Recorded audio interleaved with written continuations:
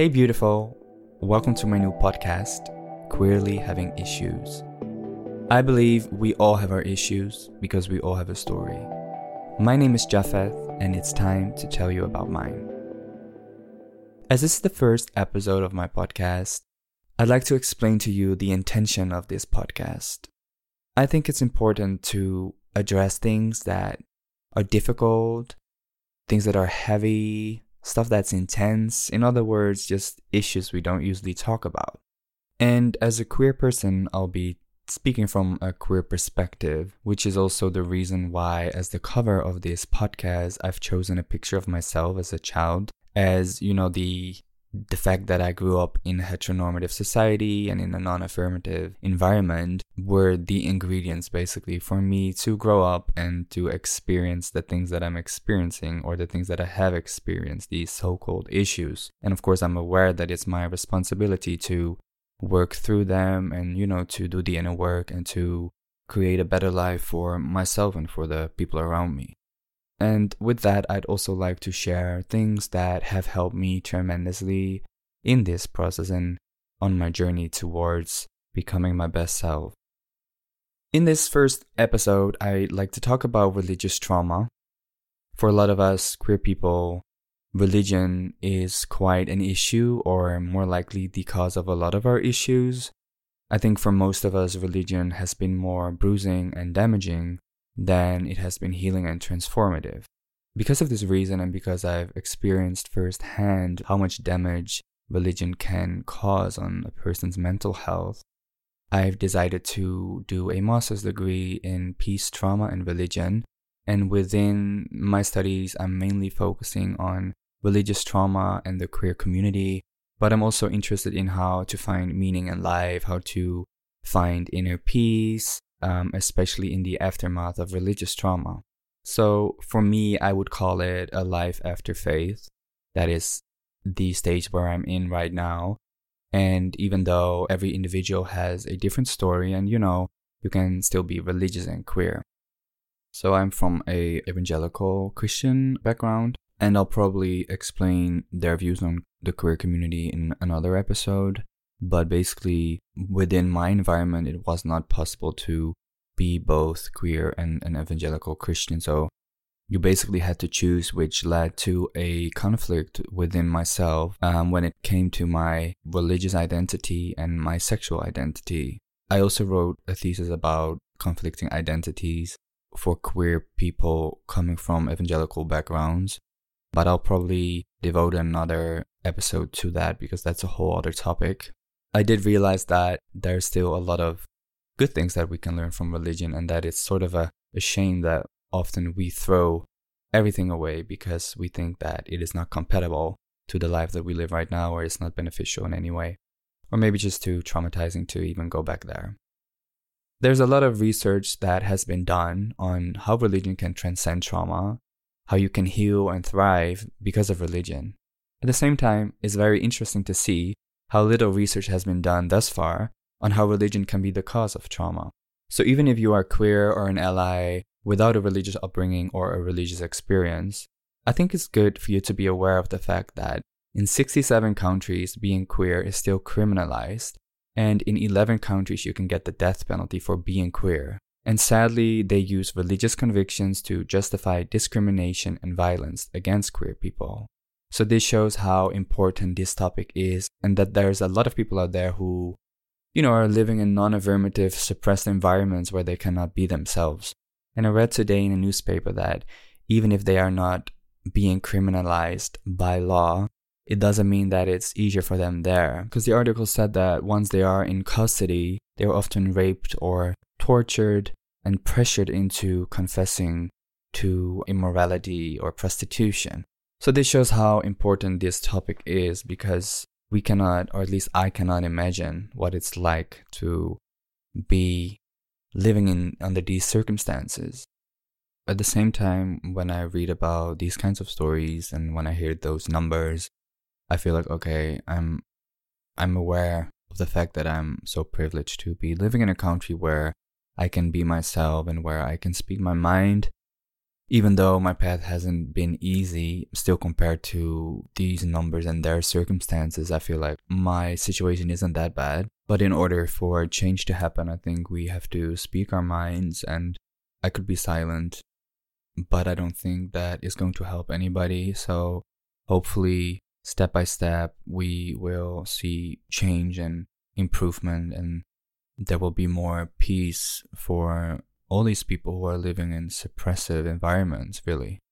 When we talk about religious trauma, of course, it does not only apply to queer individuals, because there are so many other minority groups that have been suppressed and are suppressed by religion. And there's a lot of interpersonal trauma that's going on within religious settings. But I'm here to talk about the theory of religious trauma and then link it to my own experience. So let's dive in.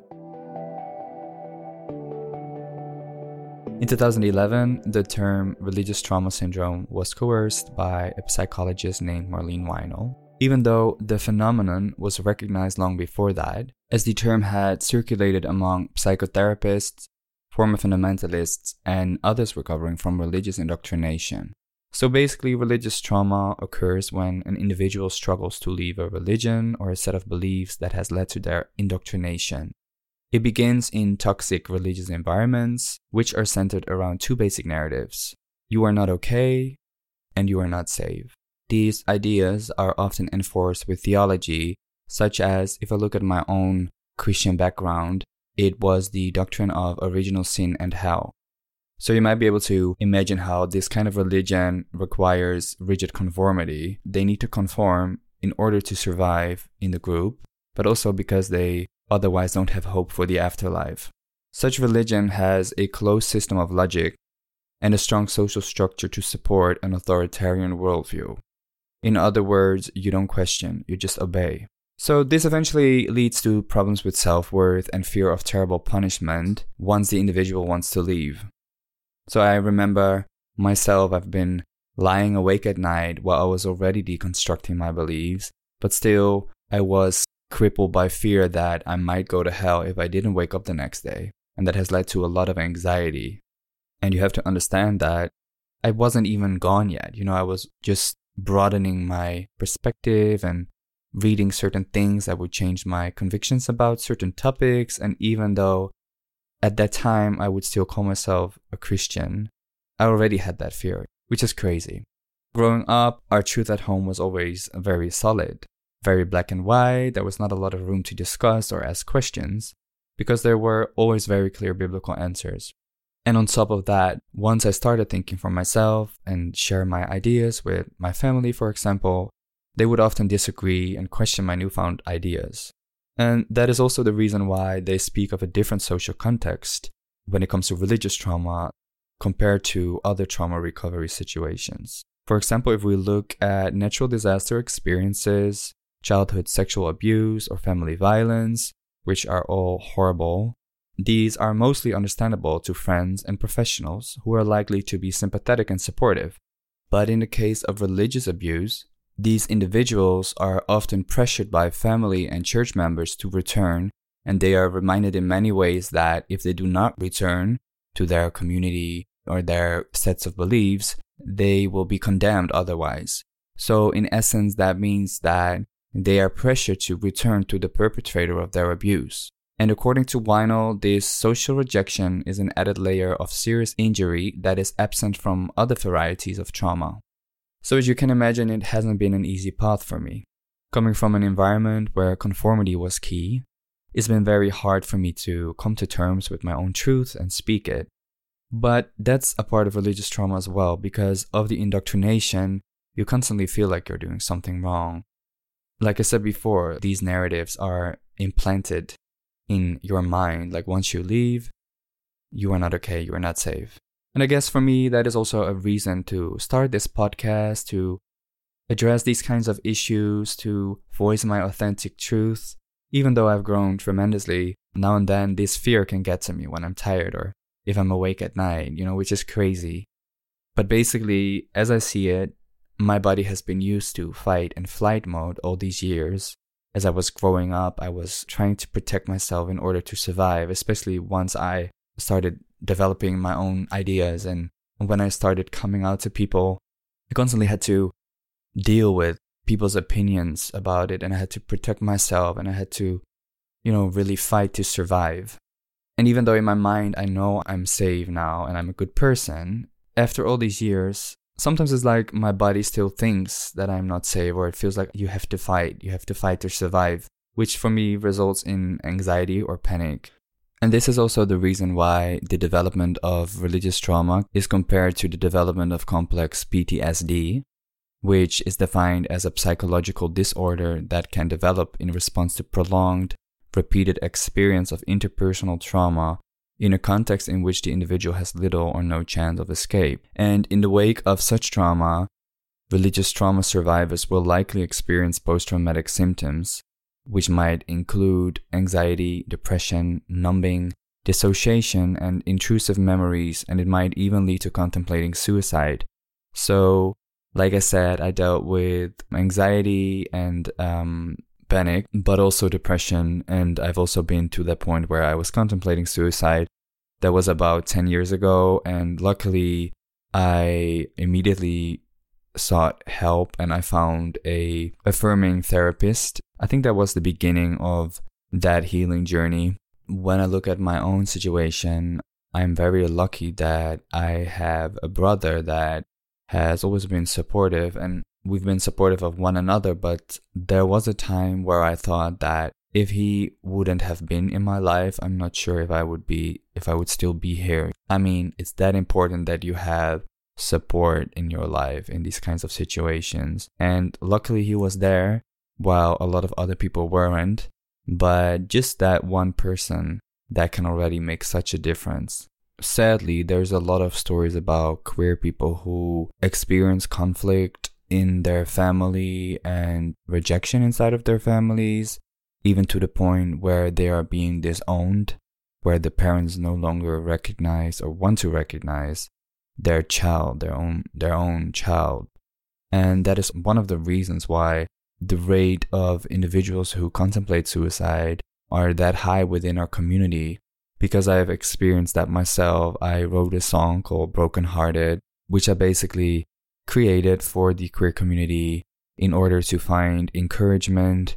I wanted all of us to know that we are worthy and we are enough, and that we shouldn't run away from who we really are. And I will leave a link to the song in the description.